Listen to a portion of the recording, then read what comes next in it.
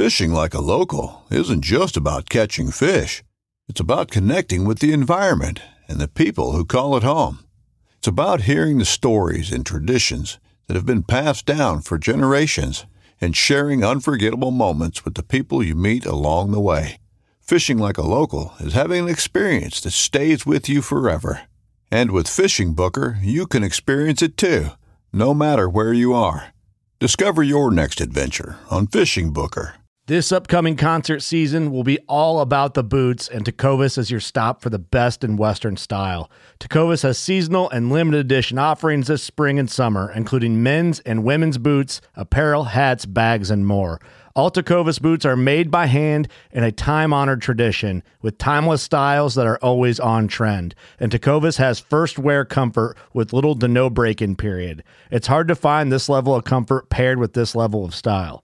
Stop by your local Tecovas store, have a complimentary drink or two, that's WCB style, and shop new styles. The smell of fresh leather and friendly staff are at your service. Many stores even have leather custom branding to make your boots truly personalized. And with regular live music and events, there's no in-store experience like it. If you can't make it into a store, just visit tecovas.com. That's TECOVAS.com. They offer free shipping on all boots, as well as free returns and exchanges, and ship right to your door. Go to tecovas.com and find your new favorite pair of boots today. This segment is brought to you by Jigmaster Jigs. When in doubt, get the jig out. Go to jigmasters.com and use promo code PNF20 and save 20% off your next jig order today.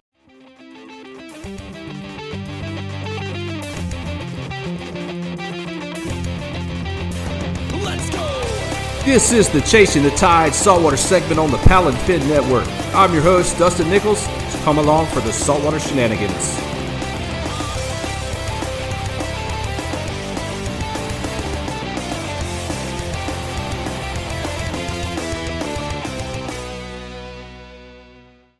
Man, that intro music had me get my that Jersey Shore pump going on, man. Oh, yeah. Hey, what is up, everybody, tonight, this evening, whatever you want to call it here? Live stream, Chasing the Tide. I'm your host from that, Dustin Nichols. My boy DP's over here. He's going to be running the background tonight. We got a good little stream going on. We got Mr. Chad Hoover himself. He's going to come on and talk about Kayak Saltwater Series. And for those of you that didn't know, basically, that's just what the KBF had, the Redfish Challenges. We had the last 2 years, and we're just going to start fresh. We got Mr. Chad Hoover himself to come on. Hey, Daniel, thanks for coming on tonight, too, and running the background. I appreciate it. Yeah, man. And we're going to get going. Let's get the ball rolling. All right, I'm going to get out of here, and if anybody has any questions, please like and share the feed. If you have any questions, please ask, and I'm going to be in the background, but I'll put up your questions. And without further ado, here's Mr. Chad Hoover himself. There you go. What's up, y'all? Yeah, what's going on, brother? What is up, man? Glad for you to take your time out your busy schedule and join us tonight. We appreciate that for sure. I'm going for that Obi-Wan Kenobi look. I don't know if I'm pulling it off or not, though. I think you got it, man. You know that lightsaber. You get your lightsaber. Get your lightsaber. So, man, I just, with all this going on, we had some discussions there in Gulf Shores at the final event of the year, the national championship, the championship of the KBF Redfish Series. So the decision was made to kind of branch off and making its own thing. Can you tell everybody about what we got going on with this new thing going on, the Kayak Saltwater Series?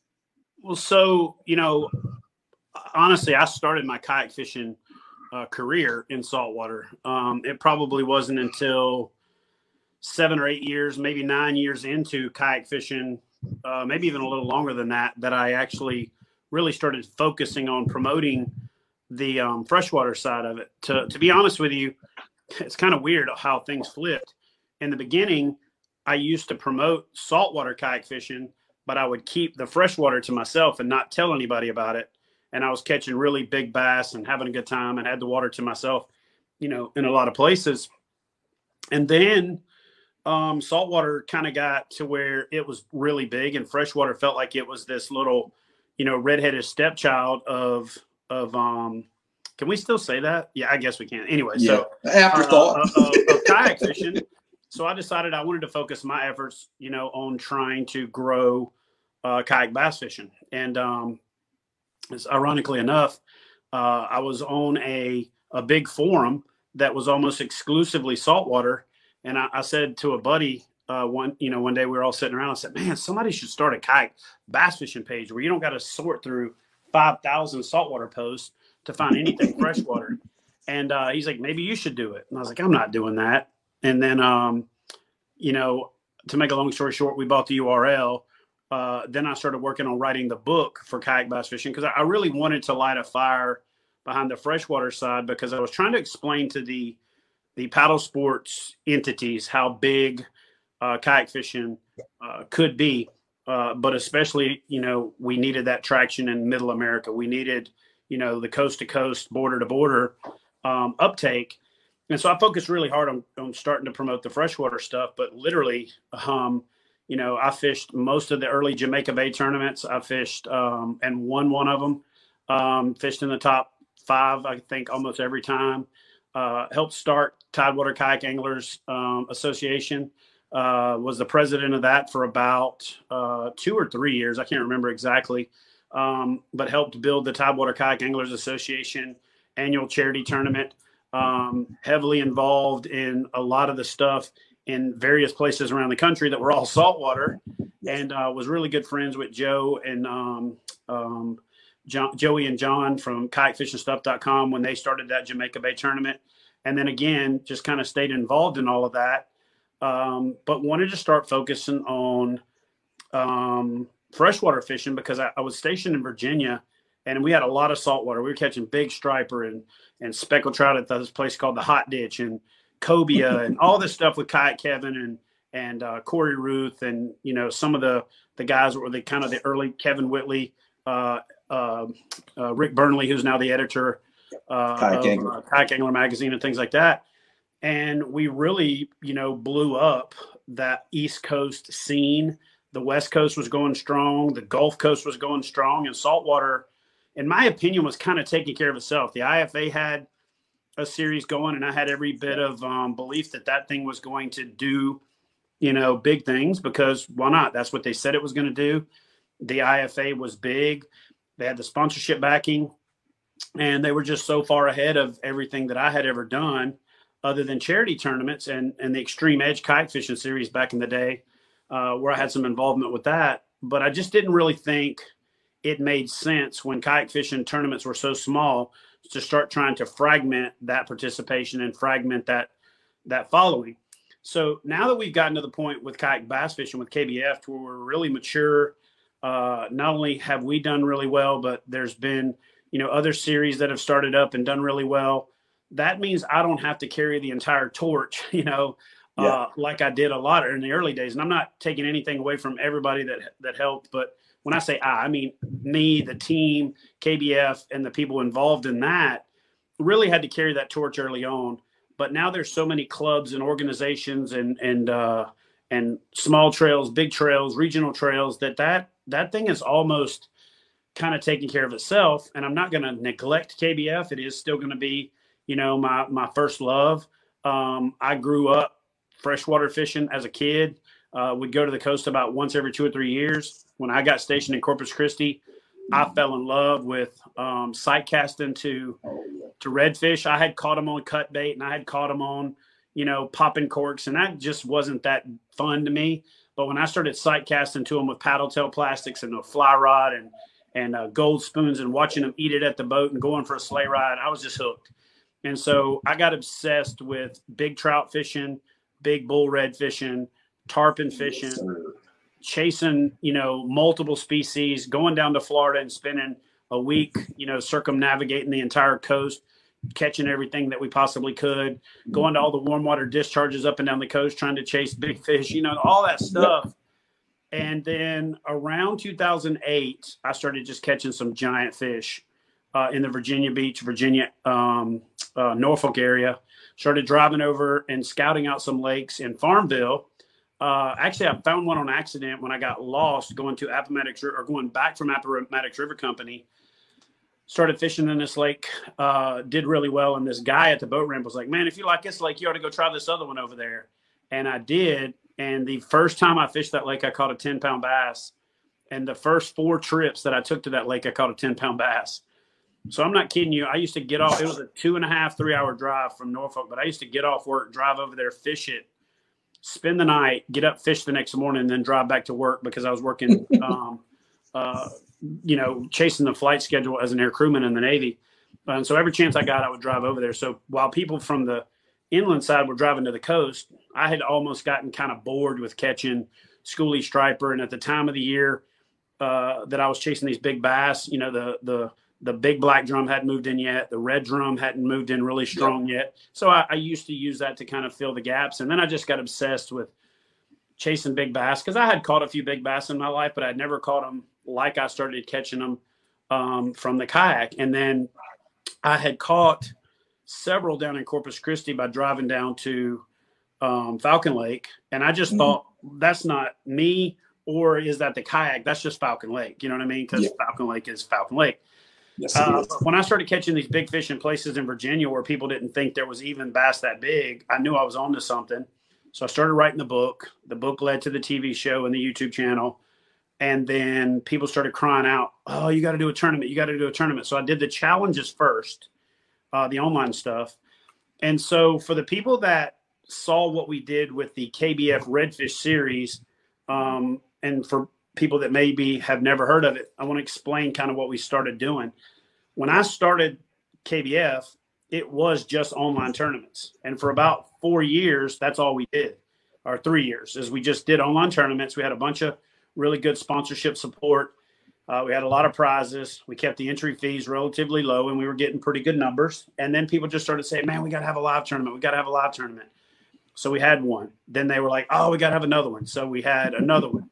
And I'm not kidding you. My interest early on was to do one big kayak fishing tournament a year for bass. And that turned into the national championship. And then if you're going to have a national championship, you have to have qualifiers. So then we started doing the trail. And then when I was doing the trail, what really frustrated me about the trail was that about halfway through the season, if somebody had kind of really run away with Angler of the Year, it was hard for people to get motivated to keep fishing. So I said to myself, what if there was an invitational style tournament where it mattered, the Angler of the Year standings mattered further than just Angler of the Year. And so I sit around and played with it, and I came up with this idea for the 10, and that would be the top 10 anglers competing, against each other. Well, what do you have to do to get anglers to participate in something? You have to put a carrot on the stick. So I went out and found sponsorship to cover the first ever, the 10 payout, and it was only $10,000, and it was winner take all. And then that was cool. We did that the first year.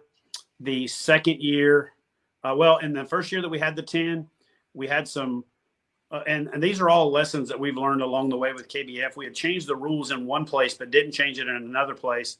And to make a long story short, based on one way the rules were written, one guy was the champion. And based on the other way that the rules were written, the other guy was the champion. And so we basically just got the two guys together, two of the coolest dudes on the planet, Corey Dreyer and Ron Champion, two of the most professional guys out there. And they agreed to move forward as co-champions. That way it protected the sanctity of this series or this concept. And, if those guys hadn't have done that, to be honest with you, it could have turned into a crap storm, and it could have been like the end of the 10. But we've refined it over the last 4 years. We're going into our 5th year of the 10. And I think guys like it. I think folks look forward to making it into the 10. I think it's a badge of honor, even if you don't win it. The last 3 years in a row, the Angler of the Year has won Angler of the Year and gone on to win the 10. So Russ Snyder, for the first time, won back-to-back Angler of the Year. So now he's got a lot of pressure on him going into Kissimmee to fish for the 10. But we're not here to talk about kayak bass fishing. What we're here to talk about is Kayak Saltwater Series. And so the way that this was born, and you were there, you were at the table. Yes, sir. I sit down and I said, guys, what do we have to do? Before we do it, if anybody has any questions, please like and share the feed and ask any questions. And let's also bring on Drew from the Paddlers Play. Oh, man. I just jumped off. We'll bring on let Jack get on his field. So he can jump in on this too, and I'll jump back out. Here we go. Oh, What's up, guys? How are you? Hey, Good what's up, Lord. man? What's up, brother? It's the tag team of the Texas Saltwater podcast right here on Chad. Yes, sir. Chad, before you get too far, I already texted you, but I want everybody to know Chad owes me about $160 because he showed me his setup for our interview that we did with him, and I had to go buy the basic girl light kit from Best Buy. So I have some nice lighting now. I have a new camera. I went and got me a mocha chocolate latte before we started this. I have the basic girl Instagram set up now, thanks to Chad. He got the vlogger starter kit from Best I do. Buy. I have the vlog starter kit set up. You already had the makeup boutique backdrop bedspread and room and studio. So for sure, you had to finish it all up. For sure, I did. So what's up, man?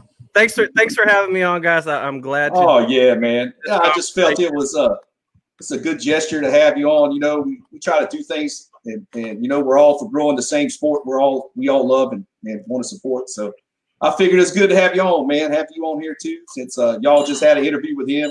So everybody else, my listeners that are out there, their episode will be out coming up. So we appreciate you jumping on because we can, you know, everybody listen to everything. For you guys that don't know what Dustin's talking about, I did a podcast interview with Drew about 6 weeks ago, and they still haven't got that video edited or that audio edited yet. So it was a week ago. It should come up. It should be coming out sometime soon.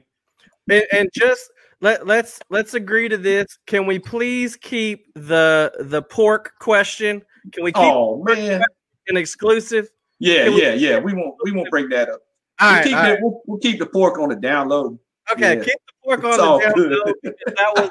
That was the only question I wanted to ask Chad that whole interview. Yeah, for you guys that are watching and you don't know, Drew asked me a chitlin question, so you're gonna have to go watch the other podcast. Yeah, there you go. There's your cue. Available Monday. It'll be available. There's your teaser. There's your teaser for the feed. I gotta say, I've been on a couple hundred podcasts or whatever over the years, and I think my answer to your question was like top 2 podcast answers in the history of podcast answers. So Definitely. You guys definitely, if you haven't heard it yet, you got to go over there and listen to that. So tell the folks where they can find that out.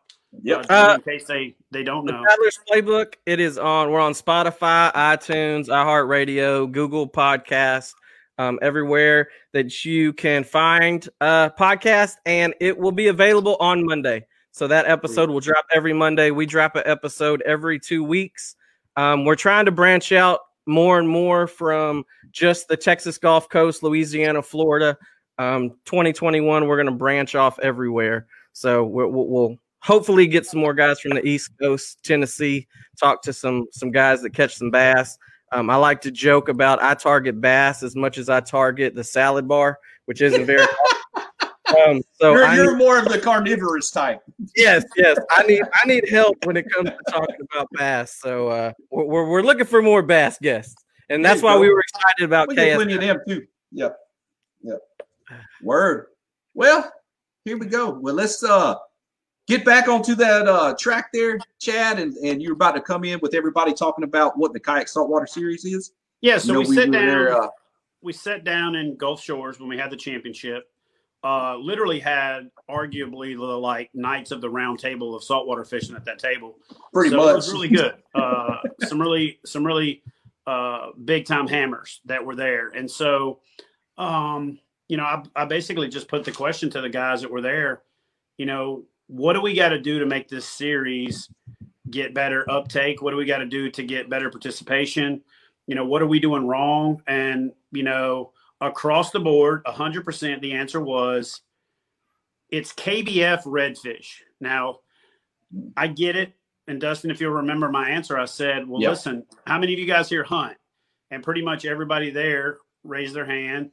And I said, so do you guys go buy hunting stuff at Bass Pro Shop? Everybody was kind of like, oh, because they kind of knew where I was going with this. Yeah. It's called Bass Pro Shop, but you can go buy hunting stuff there.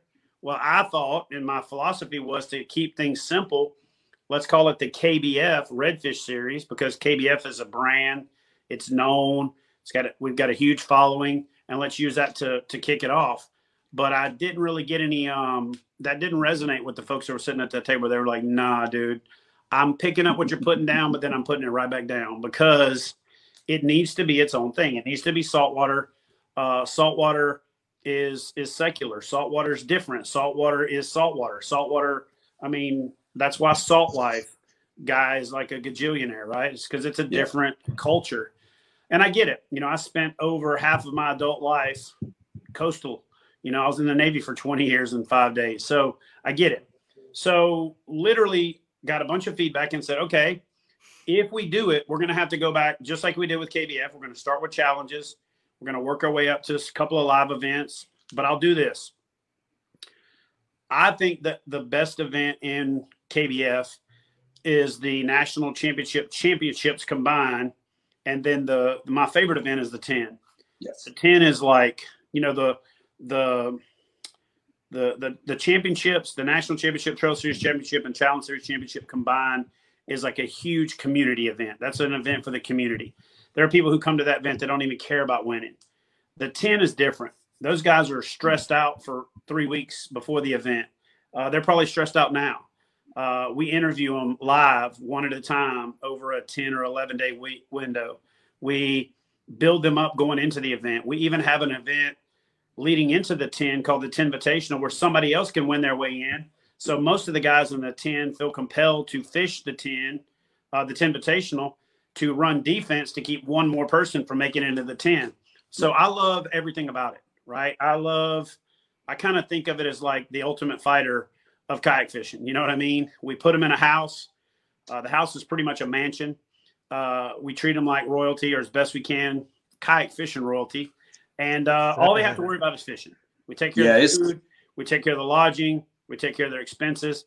And so I said to you guys at that table, we're going to do the same thing. So I don't know where I'm going to find the money, but I'll commit before we ever have the first paid KSS member, and before we ever have the first sponsor, we'll do the 10. So we officially have the KSS, the 10. We're building it out right now. We're shopping it to tourism hosts.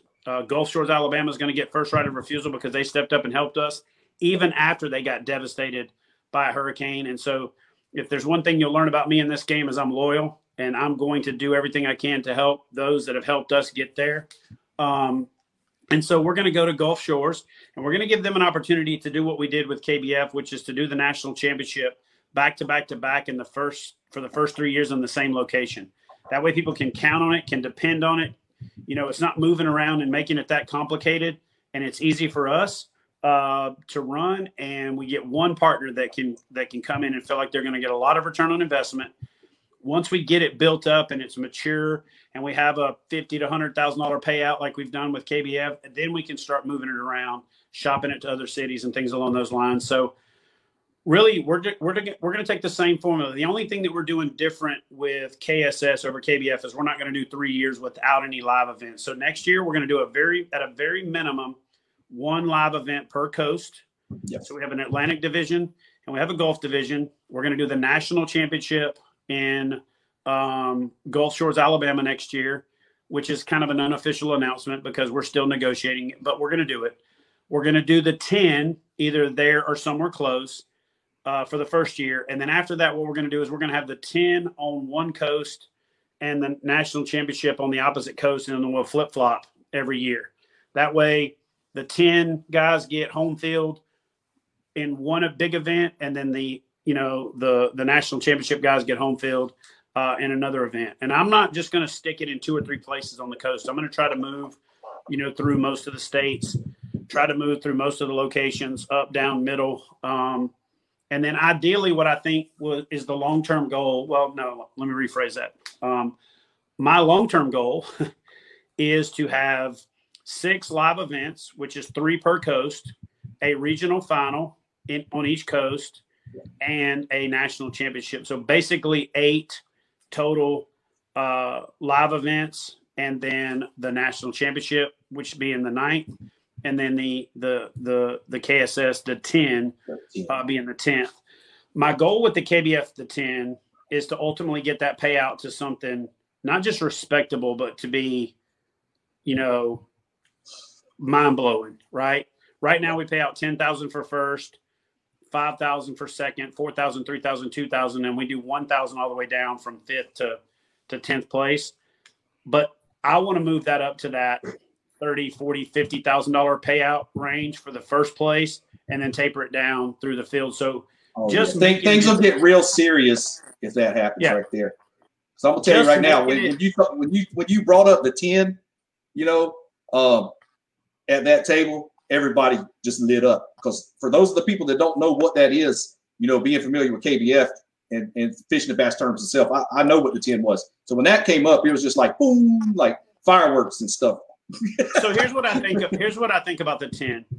When it comes to guys competing for Angler of the Year, they compete at different locations around the country for aggregate points that then gets combined. And then the only time they fish on the same water at the same time in the same location is during the national championship or Trail Series championship. And that's a part of their formula. But what I really wanted to do with the 10 is to have that best of the best tournament where you take the top 10 guys in the Angler of the Year standings. And let's be real. If you're in the top 10, probably even top 15, 20, any given day, any one of those guys or gals can win that event or win an event. What I want to see and what I wanted to create with the 10 is an event where it is the only time that those anglers are on the same water at the same time under the same conditions without having to worry about travel, without having to worry about sleep deprivation or where they're going to stay, one sleeping in a tent, one sleeping in a hotel. Comfort isn't going to be an issue. Whether you were fed is not going to be an issue. Yep. Stressing out over having enough money to make the event is not going to be an issue. And then let's find out who the baddest summit on the planet is for that week. And so far, for the last 3 years, it has been the Angler of the Year every single time. And to be realistic, if we went back and looked at how the Angler of the Year standings are done now, and if we recalculated them back then, Corey Dreyer and Ron Champion, who were the first co-champions, would have been right up there with it. And so realistically, almost every time the top angler in the country has come out pretty close to the top or right there. But it also gets rid of that question about, well, did he just get to travel more? Did she just get to travel more?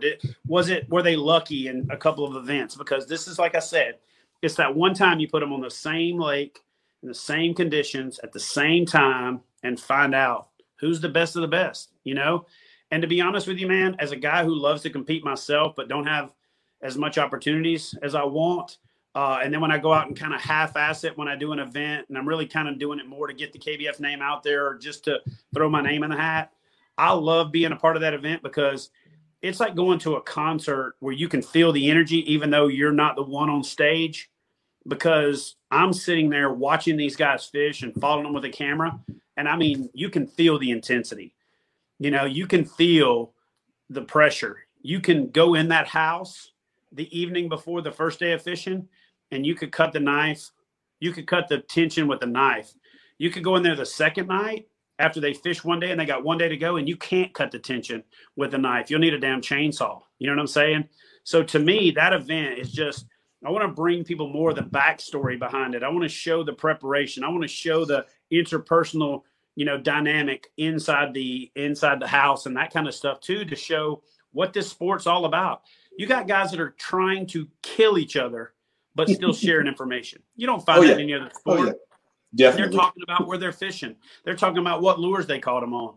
It's such a cross section of what makes us different as a community that it's not even funny. And I watched that down in Gulf Shores when I asked you guys the first night what you wanted to do. And then that night I went back to the hotel and I bought the website. I got the social handles. I created the logo.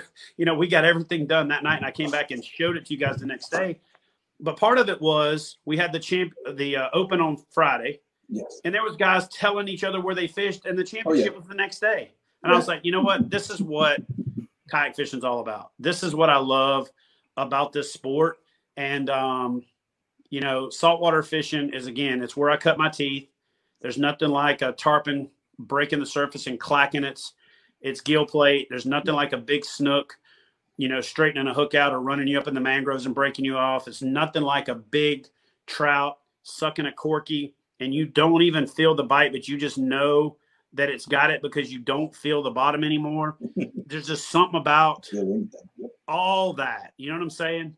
There's something about watching a redfish blow up on a topwater 7 times and getting it on the 8th time.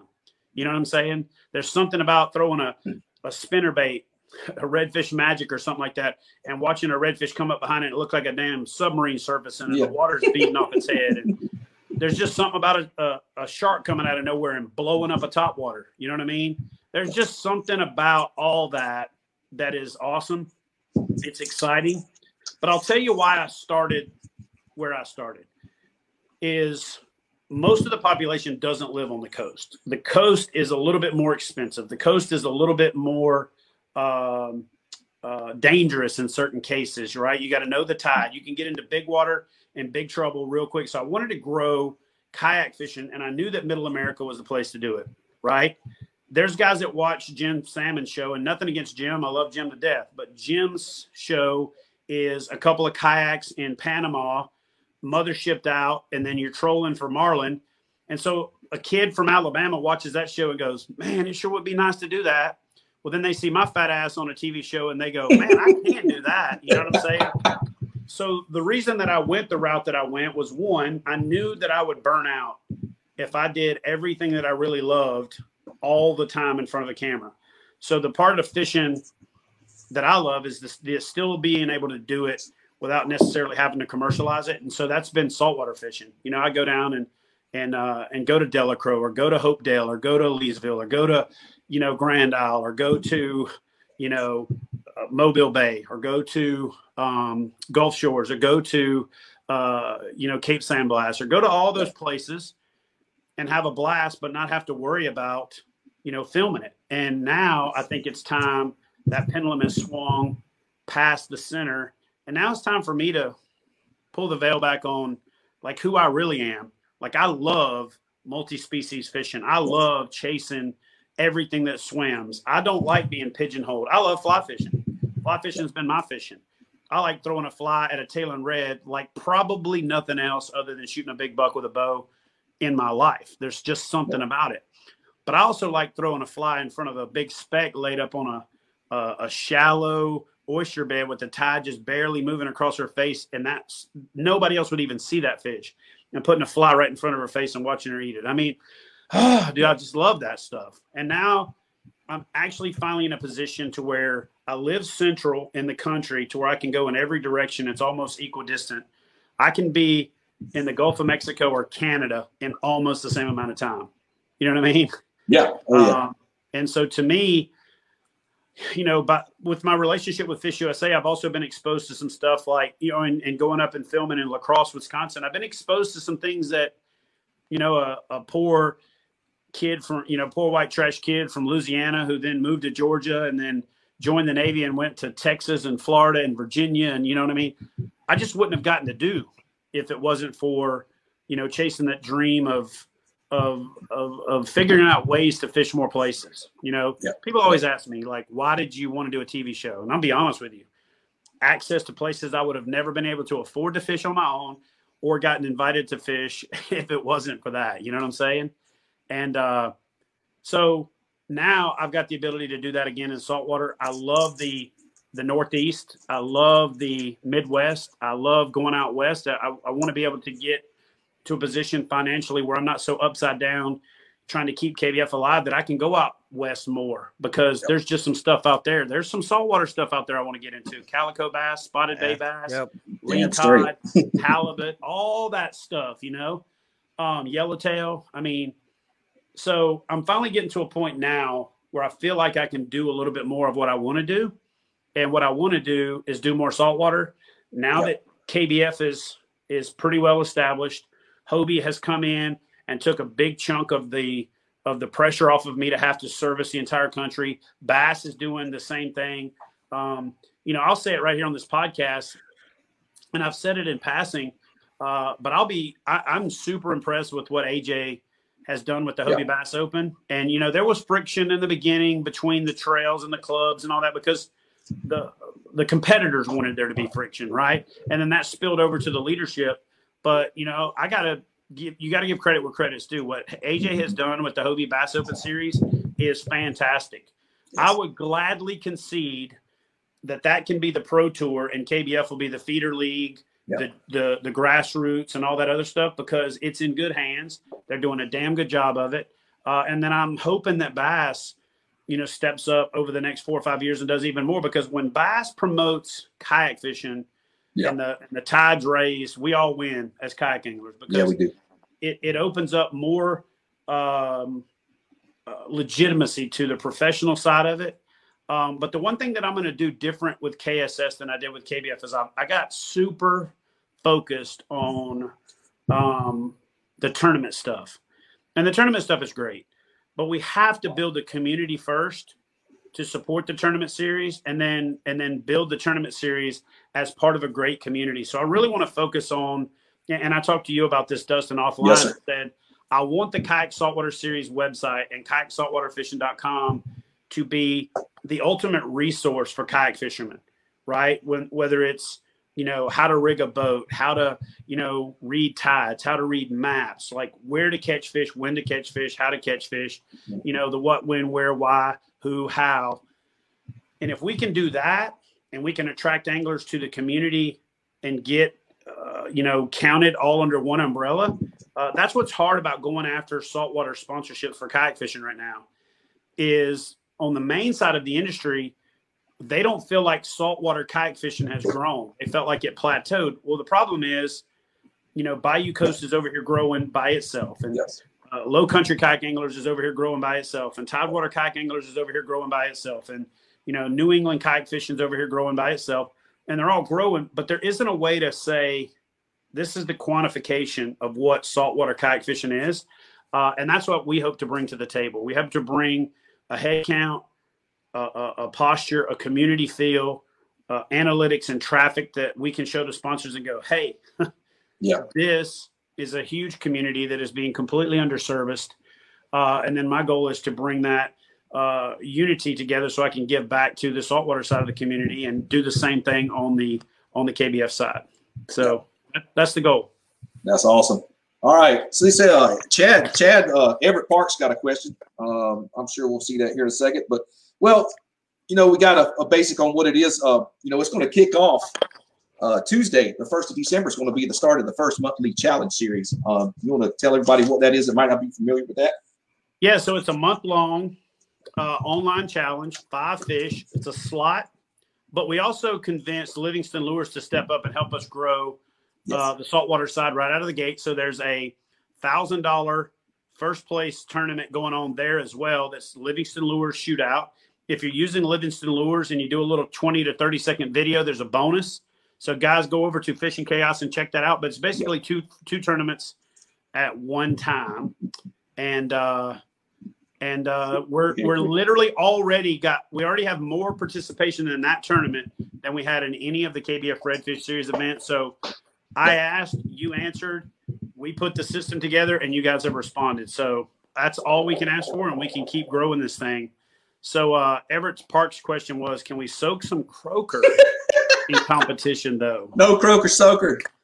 No croaker soaking. So we are going to do some community building type events.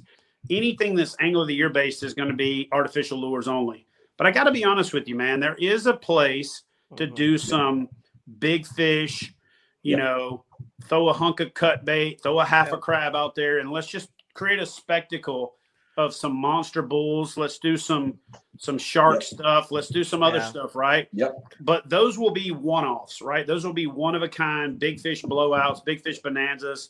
No holds barred is kind of the angle that I want to take after is, anything goes kind of a tournament, just to see what people can catch. You know what I'm saying? That's kind of how it came up in the discussion in Gulf Shores, was that it's not going to be the Kayak Redfish Series. It's the Kayak Saltwater Series. So we do have room to grow into other species of maybe speckled trout here, sheephead event or offshore event for kingfish, striper, tall, you name it. Yep. Bluefish, wheatfish, all of that stuff. Slams. I think slams are fun. Slams are the way to go for an entire series, but I do think it's fun to have a slam, right? Yes.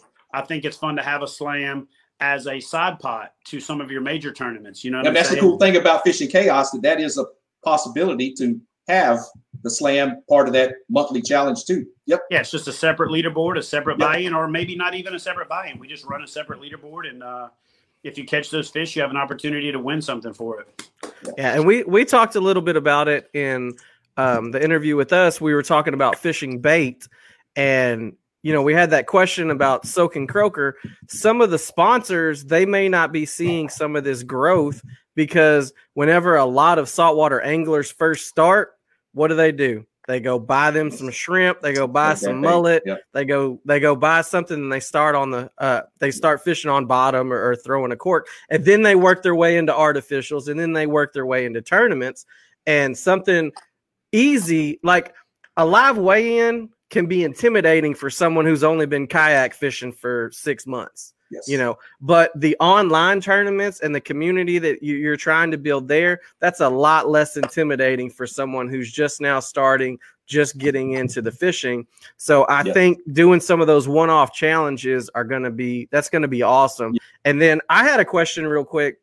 I want to triple back. Is there a layman's, because we didn't talk about this at all, but is there a layman's explanation for how the points work for qualifying for the national championship or qualifying for your state tournament? Like in layman's terms, how does that all work? All right, so here's the real simple breaking down, Barney style, written in crayon for you former Marines out there or active duty Marines. Okay? Or if you have one of these lights in your basic. Pretty straightforward. The Angler of the Year is your best 3 challenges, and those are worth 600 points with a 6-point decrement. The championship is worth 900 points with a 9-point decrement. So they're points and a half. So basically you have 3 live events and you have 1 championship that's worth, it's weighted. It's points and a half. And then your 1 trail is also points and a half. That's pretty straightforward. So it's 3 plus your 1 live event plus your championship. That's your Angler of the Year standings. The top 10 from that move on to the 10. Now, for the national championship, here's where things get interesting. And here's where we really need to work together as a community. We can't run every possible national championship qualifying event to get it to where we got it with KBF. We didn't do that with KBF either. We had help from clubs and partner organizations and things like that. So what we need to do is we need to offer the qualifications, and I'm offering now, any established saltwater club out there that wants to offer qualification slots for their club and their events that they run, then just reach out to us, shoot us an email, kssadmin@gmail.com, and we'll send you a link to get set up. We're basically saying we'll put up the big carrot on the stick. Your event can be a qualifier for it, and then that's how we're going to get that national championship to that bigger event where we're having 300, 400, 500 people or more. And let's face it, Jamaica Bay used to push 350, 400 people every year. The Jacksonville Classic was huge. It was always 400 to 550 people until it started kind of tapering off when there was a lot of infighting and bickering amongst the people that were running it or the transition or whatever happened. Ride the Bull, which is a little bit of a different creature, but that thing always brings a big crowd. Yep. And big so there. The numbers are there and the anglers are there. We just have to figure out how to create that motivation. So if we can get the clubs to start creating qualifications and we start seeing the numbers start to build, we then do the onlines and we start to see them build. Then we increase the number of live events and we start to see the qualifications build. It could very easily be 200-300 people in a national championship this year. It could very easily be 400, 500, 600 people the following year. Or if it's not manageable to have that many people, which we'll have to just kind of keep our finger on, we do 2 regionals on one on each coast and cut that number down and then bring a smaller group together for the national championship. So the beautiful thing about it is there's way less states and way less distribution right now, at least for the Redfish series to qualify.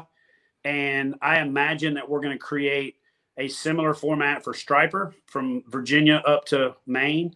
I imagine we're going to create a similar format in California for the species that we want to target out there. And I imagine at some point we'll have 3 separate series. That's awesome. For saltwater. And then we'll have a bunch of mini series, like a sailfish mini series, a kingfish mini series, those kind of things. Yep. But the species that I can see having the most traction would be redfish, with your trout and your flounder as either a slam or as side pots. Yes. Striper in the Northeast, with your weak fish and your fluke being your slam and your side pots, and then your calico bass and your spotted bay bass being your West Coast, opportunity for something to expand KSS in that direction. So I drive out there to fish some of them tournaments. Dude,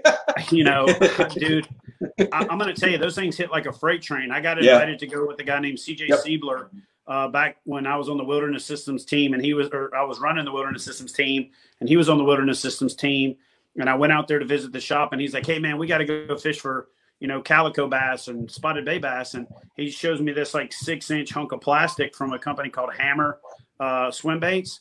And I'm like, I thought these bass were like, 14 inches. He said, "Nah, man, let's just go." We go, and basically it's like bass fishing.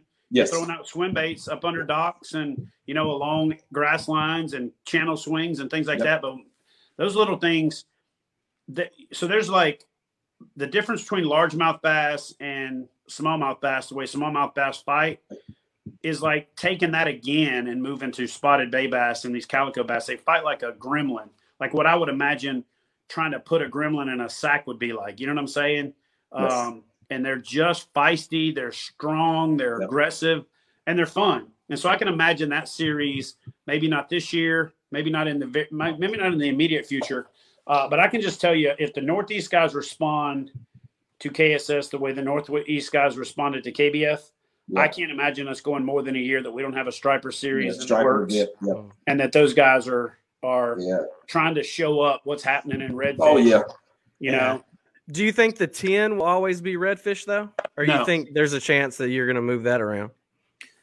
I think that there will always be a redfish, the 10. And then, but if I'm going to do a series, I'm going to take the same formula. So there'll be a striper, the 10.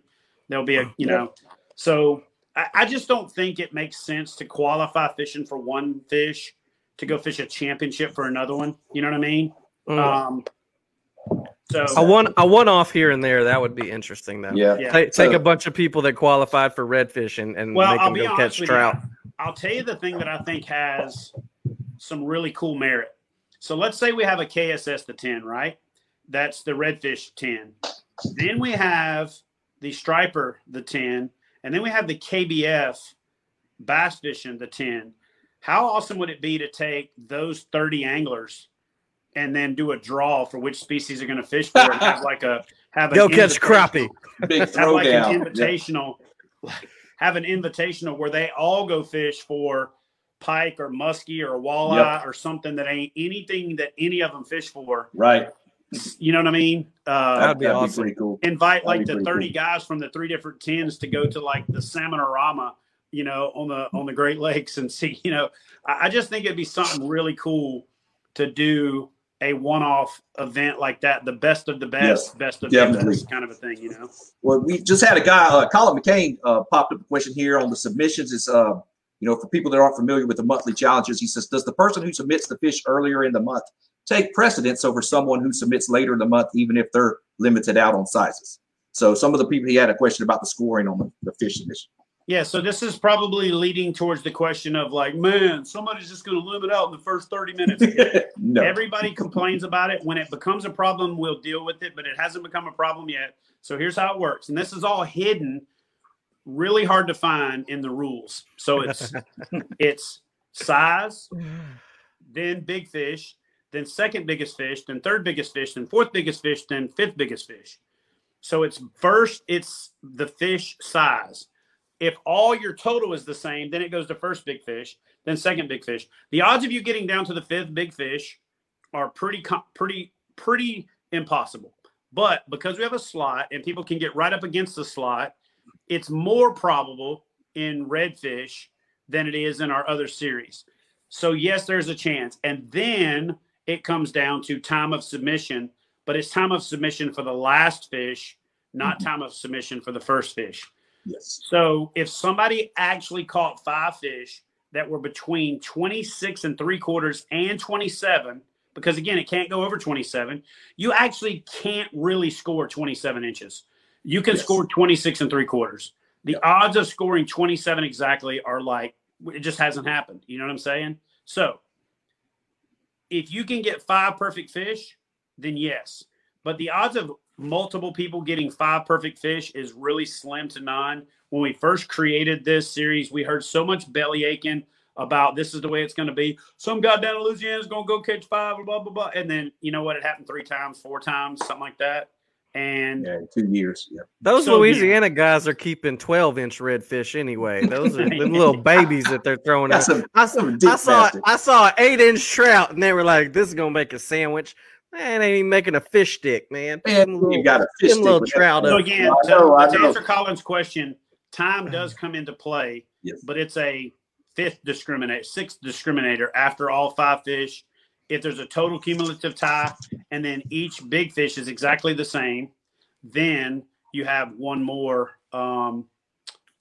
fish. But I've got 3 or 4 different ideas for how to fix that problem should it become a problem. Again, it's not a problem right now, but should it become a problem, I'm going to do something either like a 6-fish kicker, a trout kicker, something extra.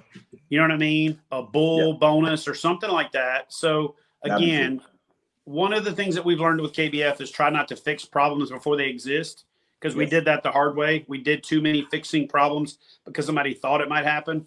We'll evolve.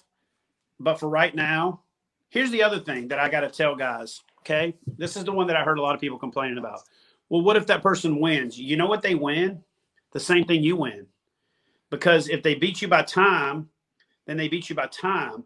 But if there's a 20-way tie for first place, the number one thing that I think we're going to do down the road that can easily solve the problem is the time submission will be the one that the money goes to. But we could very easily fix the formula to say everybody in first place gets first place points for Angler of the Year, because there is technically a multi-way tie for first place. That's not what we're doing initially, but I'm just saying there's a lot of options for solutions should that become an issue. How about this? I dare y'all to make it a problem that I have to fix. But right now, I'd love that to be a problem. I'd love the first challenge on the day one. There's 13 limits of all 26 and 3/4-inch fish, and then they're like, "Now what's up, dude?" And then okay, cool. Our weather's going to be crap, so it's going to. But until that happens, it is. Until that happens, let's not get water buckets because there's not a fire. You know what I mean? And then plus, and then the regions that they're going to be split in Key West, the Gulf, and the Atlantic region. Yeah, same deal. Yeah, I know. Yeah, go ahead. Sorry. Atlantic region and Gulf division, not region. And then we're going to also award points and Angler of the Year for each state. There is no way to really break up decent regions. Mississippi's always going to feel like they can't compete east or west. You know what I mean? Parts of Alabama aren't going to think they can compete, but parts of it can. It's just, West Coast of Florida thinks they can't compete with the East Coast. The East Coast thinks they can't compete with the West Coast.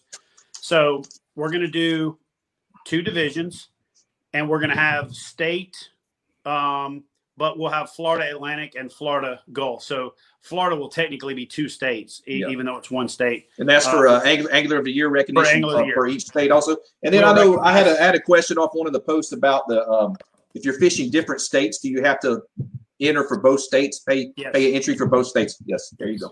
Yep. Cool deal. Yep. I don't know. I know you're excited. I'm excited too. Yeah. So look, man, I just think that if we do this right, this could be, this thing could be bigger than a 12-year-old in preschool. You know what I'm saying? Yeah. Like, I haven't got this excited about something just because, I've kind of been in the groove, and I've been, what we do with KBF is a bunch of work, and it's the same work over and over again. And it still is exciting. But I'm getting excited about this like I'm like 12 years old about to go play my first, next step up in Little League, prep league baseball, right? The fence is further. The pitchers throw harder. you know what I mean? There's less errors. The coaches are harder on you. Like, I'm really excited about this part of the evolution of, you know, me professionally being able to start to create more saltwater content, being able to go out and reach out to host destinations to do saltwater events. And when I say events, I'm not just talking about tournaments either. I want to bring back the concept, and I had already committed to doing that for KBF this year, but the saltwater is ripe for it. Bring back events similar to what the boondoggle, you know, used to be, and don't commercialize it. Make it just be a community event, right? Some seminars, some giveaways, some, you know, give some sponsors some love, but mostly to get gear and stuff to give away to anglers, but not to create some, you know, over organized festival. You know, pack out a campground, pack out a field somewhere, you know what I'm saying? And just go fishing and meet people that, you know, their face from podcasts and YouTube videos and Facebook and Instagram, but you actually, you know, you actually go there. That's the whole thing about the tournaments and the events like that. It's just the camaraderie. Just like you said, we're fishing for a championship event. We're talking about where we caught the fish and what baits we were using, what baits they weren't committing to, and this and that. But that's how it is on the bass side too. A lot of these grassroots events are the same way.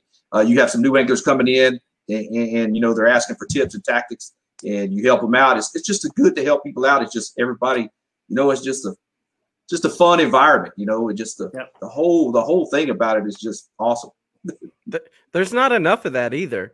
You know, Facebook, newbies ask questions on Facebook and they get 23 smart aleck comments, and then one or two people want to help them. So having that community is a big deal. Having people who will actually help, and more people are more likely to help face to face. Yeah, absolutely. Absolutely. It's real easy to be an asshole behind a keyboard. It's a lot harder in person, you know. Well, when you got to carry on a conversation of being a smart ass, when you can just leave one smart ass comment and a lot of the keyboard commandos don't go to live events because they're back on their keyboard trolling some other page because they can't get a rise. So they're on their other group, you know, they're on their macrame, you know, pod hangers group, creating hate and discontent instead of the kayak fishing one. But I also think that one thing we could do to really make those events successful is to do seminars, you know, to do those kayak fishing 101s and those how to rig an anchor trolley, how to set up an anchor, how to, you know, how to assemble a black pack, how to make a milk crate instead of a black pack. You know what I mean? Like how to do all of those things that were all, you know, do it yourself. Kind of the golden age of kayak fishing, in my opinion, is back when you had to make everything. And everybody is like, oh, I love that idea. And we used to go to these get-togethers like the boondoggle, and everybody would drag their kayaks out and set them up so people could see what their setup was like. It was almost like a antique, like a car show, but with the kayaks. I started during that golden age. I had an ocean kayak scrambler, and there was no yak attack. There was no yak gear. There was no nothing. A milk crate wouldn't even fit in the back of that thing. Like you didn't glue buy that PVC together. Glue the PVC together. It was like sitting on a greased log. Yeah, it really was. It really was. Colin McCain chimed in, want to know about the specific bump boards that we have to use for this event. So if you want to answer that for him, Chad. So right now the rules are posted on the Facebook page. We're still using KBF rules until we get them transitioned over. The website should go live. We should have it uploaded Sunday, and I'm shooting for Wednesday or Thursday of next week to have it live. So you guys are just going to have to bear with me. But the acceptable measuring boards are the acceptable measuring boards on the KBF rules. So type in kayakbassfishing.com and click on acceptable measuring devices. Yes. We hid the answer to that question under the hypertext link, acceptable measuring devices. And just like we talked about on Drew's podcast, we even put it in Angler. There is a text version of what's acceptable and a picture. There's pictures of the actual boards. So if you only read Crayon, you can still figure it out. Yes. So anyway, this will be a good deal. Get these monthlies kicked off. Start seeing the points start accumulating. And everybody start start battling it out. What's up, Carol Wells? We've had quite a bit of people on here saying hello and stuff. Miss Jean Wilson was on earlier. Greg Riddle was on. He won the championship this year. He asked if he got a free buy into next year's championship since he won this year. Yes, yeah, he does. Oh, no. So, Greg, I'll take that one step further. I actually said at the event, so maybe you guys missed it, everybody that competed in this year's national championship is automatically qualified for next year. So the way we do it, the way we did it with KBF this year is because COVID was such a craziness, we actually qualified the entire 100. The people that made the top 100 on the cut qualify for next year. And so for this year, everybody that competed in the KBF Redfish National Championship is already pre-qualified for next year's national championship. Greg said, hell yeah. Yeah, that's a beautiful area over there. I was very stoked to go over there and fish that all the estuaries and rivers and marsh over there in Gulf Shores. I'll be looking forward to going back again.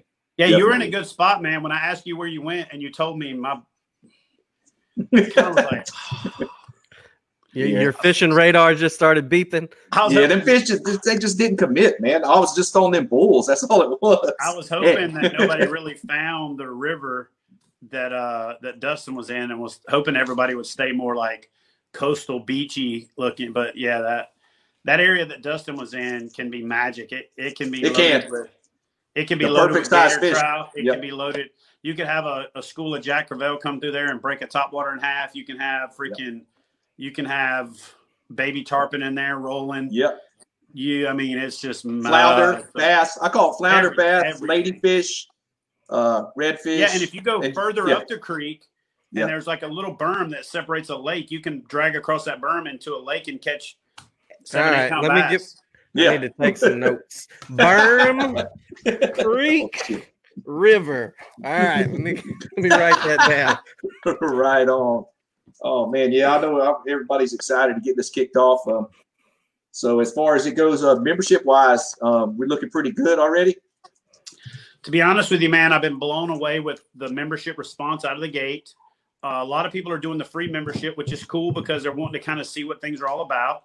And the way that works is, though, you get to see what the community is all about before you decide that you want to commit to becoming a paid member. But what that also does is that gives us a number to count. We get to say to the CCA, this is how many members we have. We get to say to state organizations, this is how many members we have. When I go lobby for access to a state, I can say, hey, we have 3,000 members just in your state, And so to me, this is why we didn't think of the free membership before, just to get that membership umbrella going, is another one of those like light bulbs that took too long to get bright for me. But part of it was we couldn't afford it. We couldn't afford to do a free decal even for everybody with the postage and the handling. And now we're just saying we might not be able to afford it, but we can't afford not to. And for every free member, there's a potential for those guys to upgrade or those gals to upgrade. And then what was also awesome was that I went out and asked the community, most of you guys, Dustin, and the leaders that I could find, what their thoughts was on right out of the gate, adding a conservation component to what we do with KSS, and just added $5 to the price of the membership that goes directly to the state chapter of the CCA from the state you buy your license in. And there wasn't one no. There was a resounding, over the top response. And so what I envision for that is that at the national championship, we create the checks that show how much we're donating to the CCA for each chapter, and then present that check to the Angler of the Year, and let that Angler of the Year present that check to their state chapter when they go back home. You know what I'm saying? And then they get to take them the check, and they get to take them the big check that they can hang up in their office, or they can do a photo op with, and things along those lines. And I'm gonna be honest with you, man. I'm still a CCA member in a couple of states just because I bought it and did the auto renew, and it just makes sense because those guys do great things. It doesn't make sense for us to try to do our own version of that. And since coastal areas, you do damage to a lake, you can usually fix it in a couple years. if if it's not too bad, and there's a lot more watchdog organizations. There's just so many things that can go wrong and go wrong for a long time in a coastal area that if the CCA hadn't done some of the things that they've done to catch things before they got too bad, then they would just be the CCA has literally preserved so many fisheries and so many waterfowl habitats and things along those lines. And they've worked hard for access. I don't know if it's officially, kind of like advertised or what, but when I was in Corpus Christi, the CCA worked with the Nature Conservancy to establish a paddling launch. And that was a joint cooperative between the Nature Conservancy and the CCA. And if it wouldn't have been for that, that paddle launch wouldn't have been there. And so for me, the CCA hasn't had to have their arm twisted to take the lead on promoting and protecting anglers' rights. They've helped establish paddling trails all over the country. And so they're already doing what they need to do. So if we can throw them a little support and if we can make them aware of who we are, that'll go a long ways to even make them fight harder for our rights, So I appreciate the fact that everybody jumped all over that and was all about it. Oh yeah, I'm down with that. I fish in the Star tournament every year. I'm sure some of the other states, Florida, Louisiana. I'm not sure if Mississippi, Alabama, they have a Star version, but yeah. I caught a fish. Big chance. I caught a fish in a Star tournament in Aransas Pass, Brown and Root Flat. Yeah. And yep. I loaded up, put it in a live well, drove to Roy's Bait and Tackle, and the guy that won the Blue Wave and the F-150 and the Blue Wave boat beat me there by 37 minutes. Oh, wow. So they released like 5 of them that had a tag for like the boat and the truck, the whole package. Uh-huh. And I caught that thing, and I was like, oh my God. And I drove so fast that my kayak probably had the front of my truck coming up off the ground.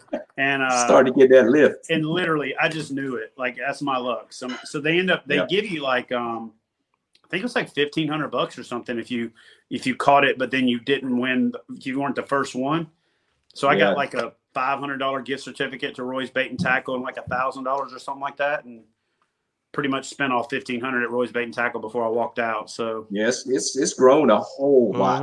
I mean, I think they give away 5 trucks and boats now, and then 5 more boats only. Yeah, it's like freaking crazy. I used to go into Roy's Bait and Tackle when it was like a metal shack, and I was like, "Kayak, man, you got to get kayaks in here." He's like, "Yeah." Rocky, who runs, it, like, Rocky, yeah. And then after I left, and the kayak shop down the street went out of business. I saw him at ICAST, and then I saw him at Outdoor Retailer. He's like, "Hey, man, we're bringing in kayaks." And then it was probably 3 years before I could make it back down there.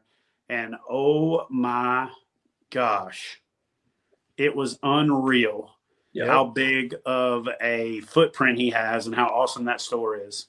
So, their demos they do are some of the biggest in the region here. Them and FTU, when they do their underwater demos in the fall and the spring, they're usually pretty ginormous. Daryl Olson just chimed in with a question real quick. One of the viewers here, will KSS work with the IFA Kayak Fishing Tour to eliminate possible conflicts? I guess he's meaning for the live events and stuff like that. Yeah, that was a hard sigh. That was a hard sigh. All right, so you guys know me, right? Sometimes I never do sugarcoating. Okay, so I'm not going to start now. I've gnashed my teeth at the way that the IFA has done the kayak fishing thing since it started. I didn't want to compete with them, but at the same time, it just literally made my scalp tighten up in the back, because I don't like doing kayak fishing where we're treated like the second-class citizen. Sideshow. I walked away from the FLW relationship, which there's there's a lot of people that can talk all the smack they want to, but very few people would have just said, see ya, to FLW and Major League Fishing. But I did, because I didn't want us to be that. And to me, we couldn't have possibly not been a sideshow or a third show when I felt like Major League Fishing was even going to make FLW a sideshow, right? So to me, I knew that wasn't going to work. And so what I've always hate's a bad word, but what I've always disliked about the way the IFA does their events, and after I fished one of them, I didn't want really anything to do with it. First of all, I think being able to drive 3 hours, 2.5 hours to go fishing isn't really a tournament. That's like a road runner, like it's, you know. Yeah. And then fishing after the bass or after the redfish boats have kind of beat the water up, where you then have to drive that far to be able to find fish that weren't, you know, already picked over. They've been burning shorelines for 3 weeks. And then the other side of it is this. Man, I'm going to get in trouble for this. The IFA has never listened to what we've had to say as kayak anglers from the beginning. It's never really truly been treated like anything real. And so I don't know why they would start now. And early on when the IFA started, because I was running the Extreme Edge tournaments and I had run the TK tournament, I tried to reach out to them and say, hey guys, I got some suggestions. And they literally were like, who are you, dude? You know, and again, I get it. Who was I? Like, why was I telling you how to do your thing? But they didn't really listen to any kayak anglers, to be honest with you. I don't like things that are done to us. I like things that are done by us. So I don't know that I can see myself reaching out to the IFA because A, I don't think they'll respond, and B, I don't think they'll listen, and C, I don't know that they would even work towards trying to do a deconfliction. Yeah. Because they're going to only tell me what their boat dates are and then tell me to work around it. They're not going to say, okay, let's work together. With Hobie, we worked together this year. We tried to last year, but there's some miscommunication and that created some of the friction. With Steve Owens from Bass, we worked together on deconflicting our schedules. He's like, okay, I'll move this one here. You move that one there. And we worked it. The IFA would be really more like, here's what our schedule is. If you want to deconflict, then you have to avoid these dates.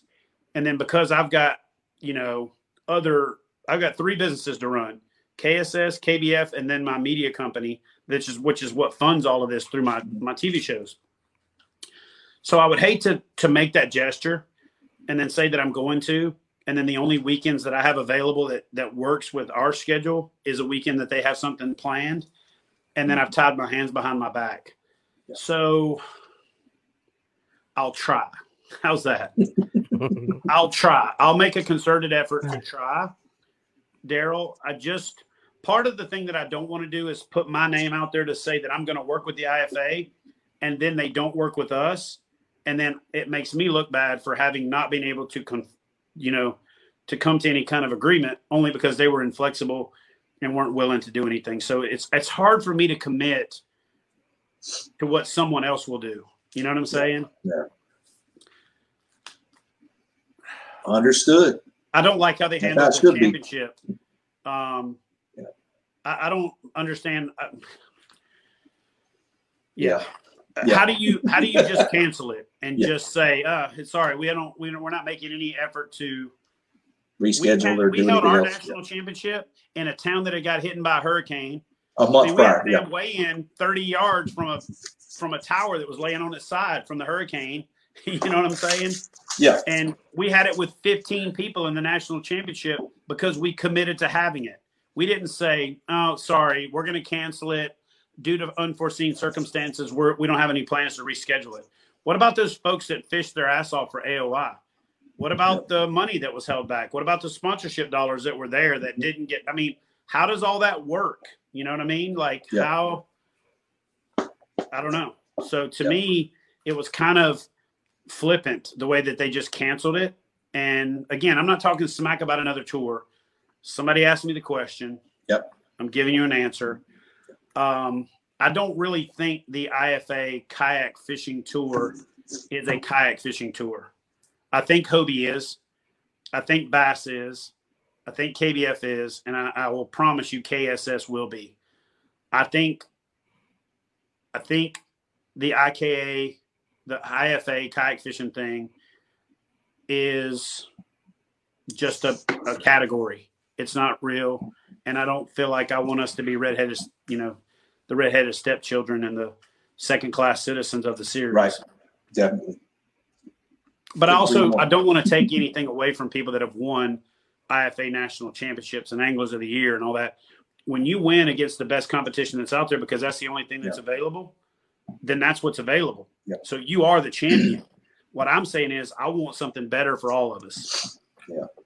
And now that you knuckleheads have drugged me in the ring, if we're going to do it, we're going to do it.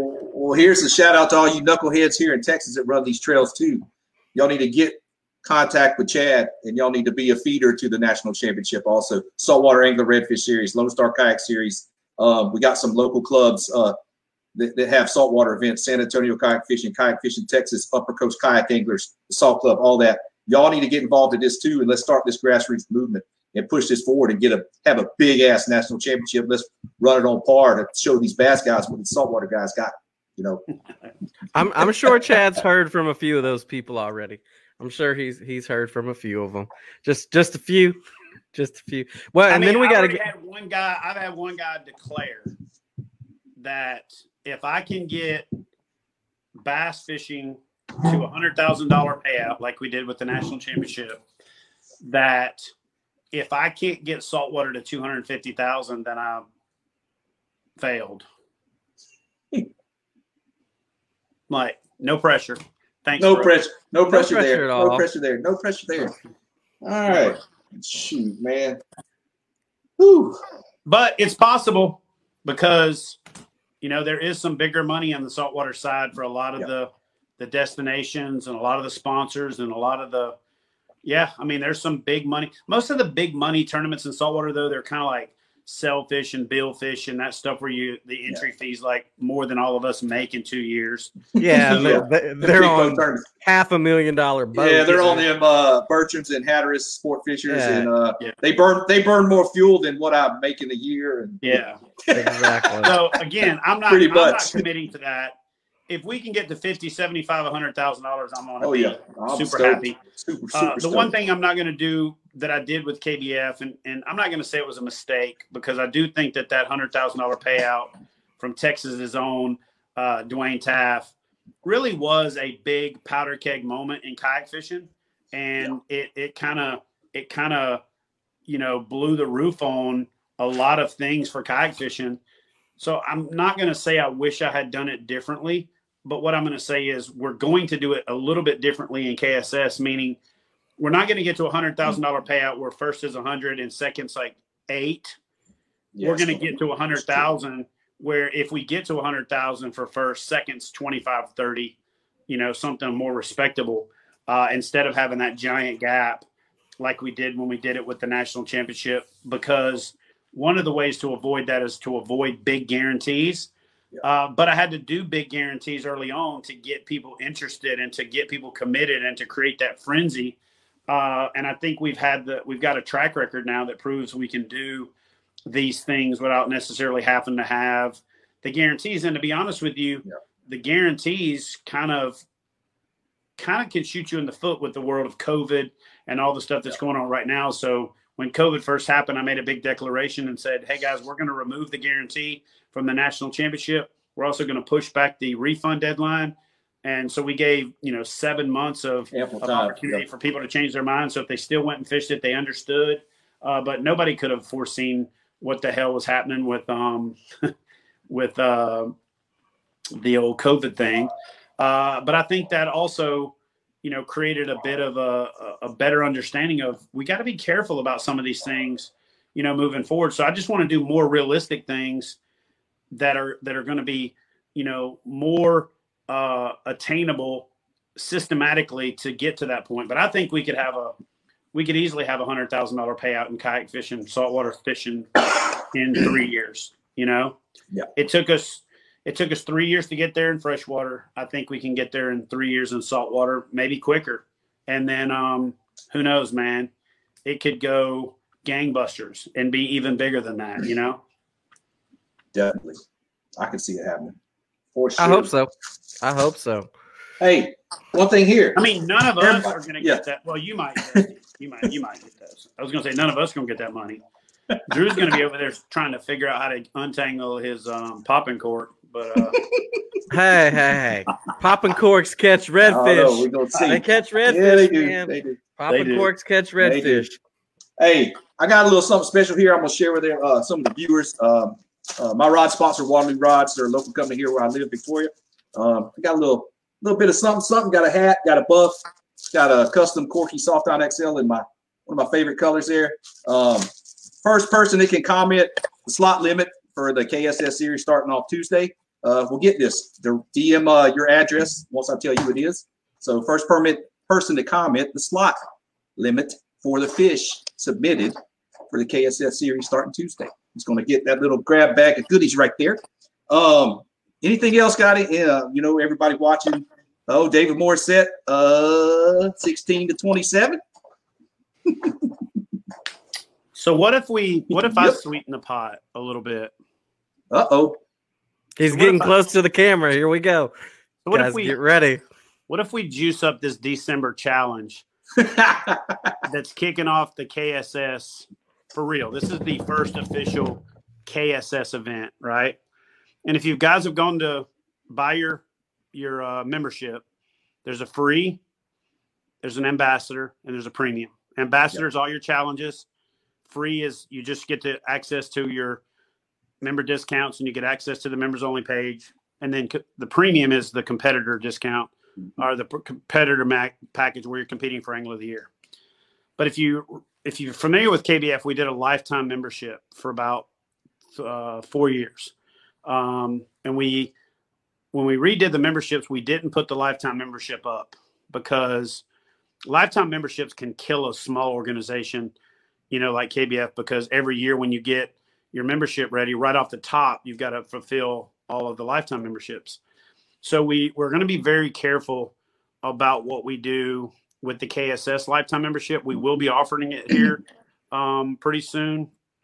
We're going to put it up for a finite period of time or a finite number of members, meaning 30 days or 25 members, 30 days or 20 members or something like that. But here's what I'm going to throw out there. Dustin, I'm going to challenge you to spread the word on this. Drew, I'm going to challenge you to spread the word on this. And then I'm going to challenge you guys to challenge the other saltwater influencers out there to help spread the word as well. Rather than put it on the person that wins the December challenge, I'm going to draw from everybody that enters a 5-fish limit in this December challenge that's coming up on Fishing Chaos. So the first official ever KSS event, I'm going to draw a lifetime membership, which will be $1,000 value. We're going to bump that price up on both sides to $1,000. It'll be $1,000 value from everyone that successfully enters a 5-fish limit in this December challenge that's coming up. That's on top of entry fees. That's on top of everything else.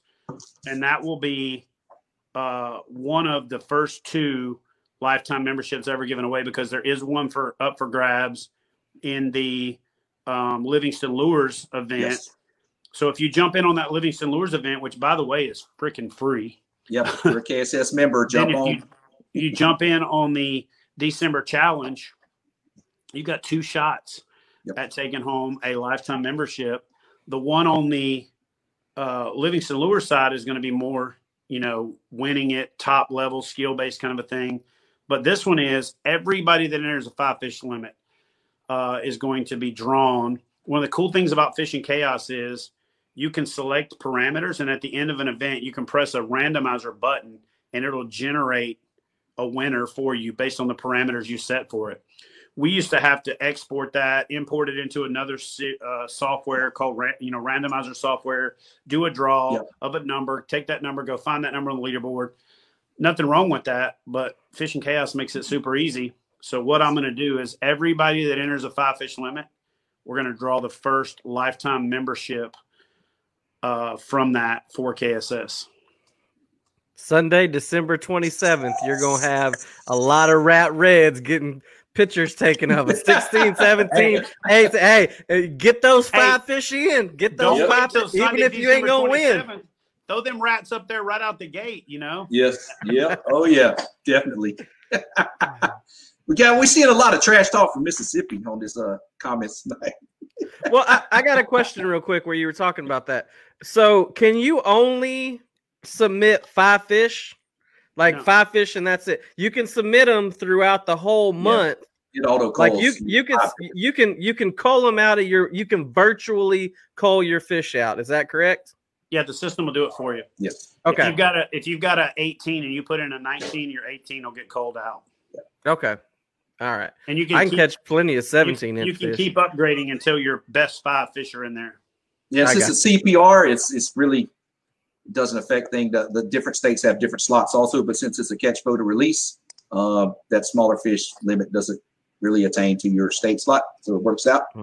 You know, Dustin, I'm glad you mentioned that because I've actually had a couple of people reach out to me, not leadership of clubs, but guys that are part of clubs, and they said, man, we would really love to make our club event part of what KSS is doing, but our club event is a live weigh-in. Yeah. So I'm going to have Amanda amend the rules for the KSS rules. We're actually going to allow tournaments that do live weigh-ins. We're going to allow anglers to use those same fish in our catch, photo, release tournaments. And here's why I'm doing it. I don't want to make it to where we try to change the culture. I don't believe in not eating a fish, especially a redfish. Redfish and crappie, cobia pretty much get, their fair share of table fare in my life. But in most places, you can only keep 2, right? Yes. So even though you're keeping 2, you're still having to release 3 to do what we do. And so we're going to amend the rules where in KBF, you cannot retain a fish. Like you can't, it's catch, photo, release. You have to release it.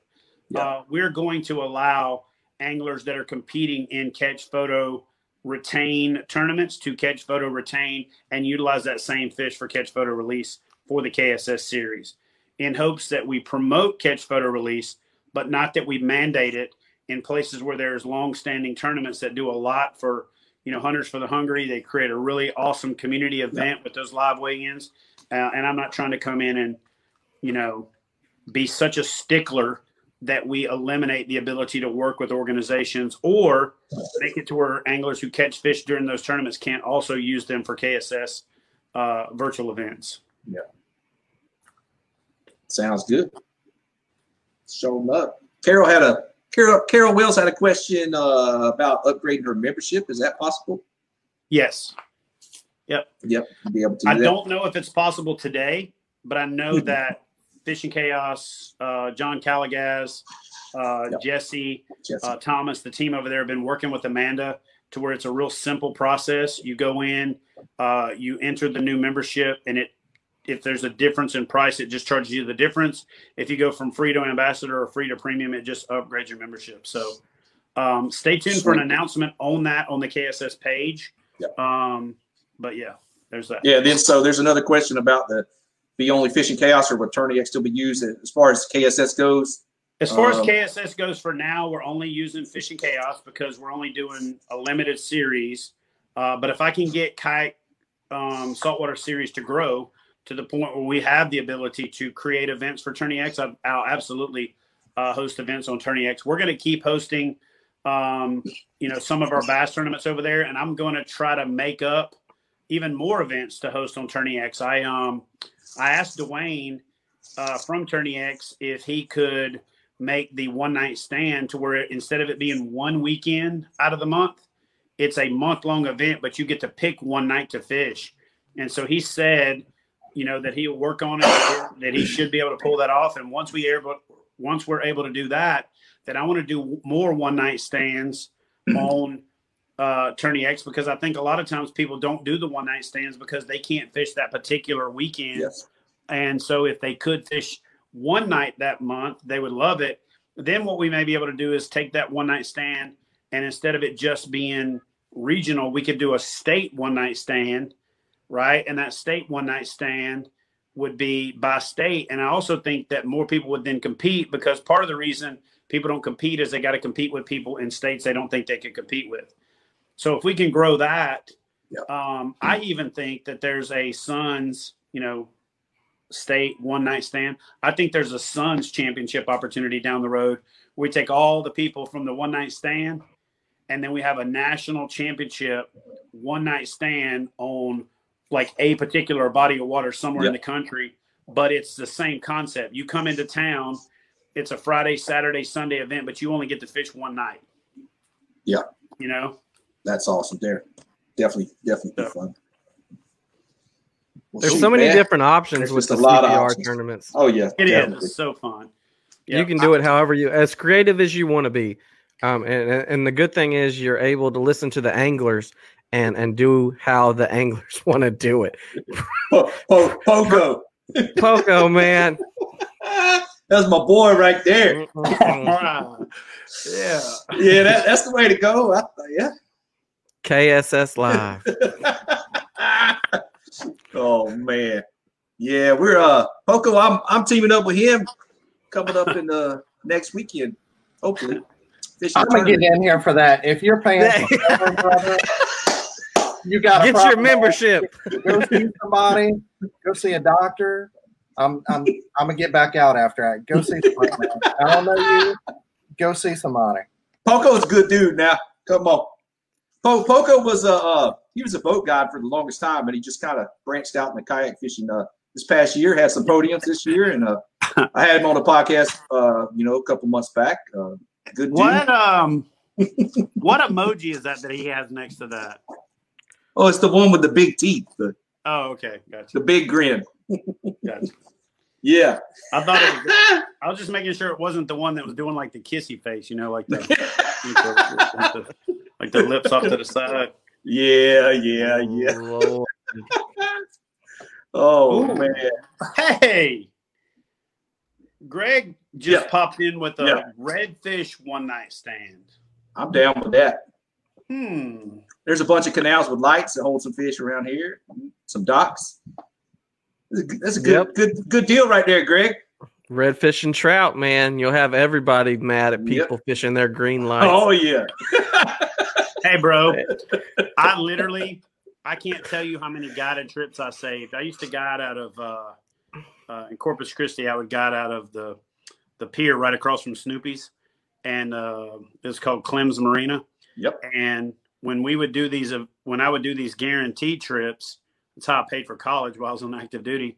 That and waiting tables at a place called Wings and More. But if I didn't get the clients a limit, I'd pass the Clemson Marina and come down that next channel and run up into them canal houses back there behind Snoopy's. Yes, sir. Throwing the lights. 45 minutes in them green lights. You catch a limit, and then you'll be back at the dock. Little small shrimp imitation lure. Tick, tick. Catch all you tried to want. Then it got to where I could do guided trips where I literally would meet people at dark at the ramp, and we'd just go fish those canals all night. And I saw some interesting stuff through the windows of houses trolling around in those canals at night. I bet you did. Yeah, man. But they're fun. That goes back to that membership that he was just talking about on paying for those memberships. Oh, those are the people that have them canal houses. They can afford those memberships. Oh yeah, we're kayakers. We're too broke for memberships for stuff like that. We got to pay for our obsession with the online tournaments now. I got to set aside some money. Yeah, I'm glad to see the buzz on this, Chad. I really am. I'm stoked for this and ready to move on with this season. And that 10, man, that's like a golden egg at the end of the. That's going to be legit. Yeah. Sure. So one of the things that we should remind everybody is the way we're going to do the redfish thing is it's never going to stop. So we're going to do the challenges in December. They're going to qualify you all the way back around until August or September of next year. We'll have that nailed down next week. The championship will be in either September or October. Then the 10 will be in November. So then during the month of November, when everybody else is fishing the 10, there'll be an online challenge going on for everybody else to go ahead and start fishing for the next year. Yeah. So we're never going to stop. There's going to be a monthly challenge every month. The one in October for the folks that aren't in the national championship goes towards the following year. And then in November for the folks that aren't in the 10. So October back around to September is going to be the way we be running. Open up. Say Charles Mason just asked a question about this going to be online on the website, or are you able to do an app like the CCA Star? Yes, this will be a online event on the app. It is a Fishing Chaos. So yeah, go check that out there. Fishing Chaos on all the type in fishingchaos.com. Yep. Here pretty soon we'll have a landing page, fishingchaos.com/KSS. Take you right to it. Yep. And with that, hey, what we going on right now? Hour and a half. I think we're talking about hour 32 minutes. I think time flies. Subscriptions to stuff like Poco put out that we are starting to taper. Don't act like you don't know what the website is. We all know what the website is. I don't know what the website is. I just don't understand paying for it. I'm going to agree with Dan. I just don't get it. Yeah. I don't see a PG-13 rating on there anywhere. I don't know. Oh, man. Yeah, with that, man, let's go wrap up for the evening, man. Chad, Drew, hey, thanks for coming on, dude. My man from the Paddlers Playbook right there. Got support from some great Texas companies also, ACK, Real Sportswear. Drew, it was a blast having you on, man. Get to interact with you in person now over the internet land here. And, man, we're going to have to do some more of these collabs sooner than later. Absolutely, man. Absolutely. We love to have you on. I actually have an idea for a live for us. I want to do a round table. I want to do, us paddling fin. We can get the kayak, bass, and beers. We can get 5 or 6 different guys on here and really support the podcast, because like Chad was saying earlier, I think I think because I don't know, but I think a lot of guys that listen to podcasts listen because they want to learn and they want to feel like they're a part of the group. And I believe we all do a good job of trying to teach our listeners and teach the community and gather together resources by having on people like Chad, by having on people in the industry that are able to make everybody better fishermen. And I know on our podcast, our whole goal is to make your time on the water more enjoyable, more comfortable, more entertaining. And I know over at Paddle and Fin, you guys do the same thing with all of your podcasts. And I think it's great that we can all get together, talk like this, and really try to help people become better fishermen and enjoy their time on the water, because that's what it's all about. So I got an idea, Drew. Do you mind if I kind of just float it out there here live? Go ahead. We've already had all kinds of other stuff floated out. So I told you guys when I did your podcast, that releases this Monday, that I was launching a podcast, right? I'd planned on doing it pre-COVID. Then I was going to try to do it when I broke my hand. And then now the timing is going to be such that I'm probably going to launch it January, February. It's going to be called the Not Right Podcast. It's where I just get to be me. I get to be unfiltered. I get to do my thing. And I get to talk about all things fishing, not just kayak fishing, not just tournaments, but everything. So why don't we create a group of folks that have a kayak-based podcast, even if it's not 100%, but a kayak-based podcast. Let's group it together and everybody promote each other, and we call it the Cast Net. So it's the network of cat podcasts. Tie it together. You see how that play works right there? I see how you did that. I see that. I think that's pretty cool. And then what we'll do is each one of us will promote everybody else's podcast. See? Hey, DP came on and gave a thumbs up. He's like that little emoji, like ding.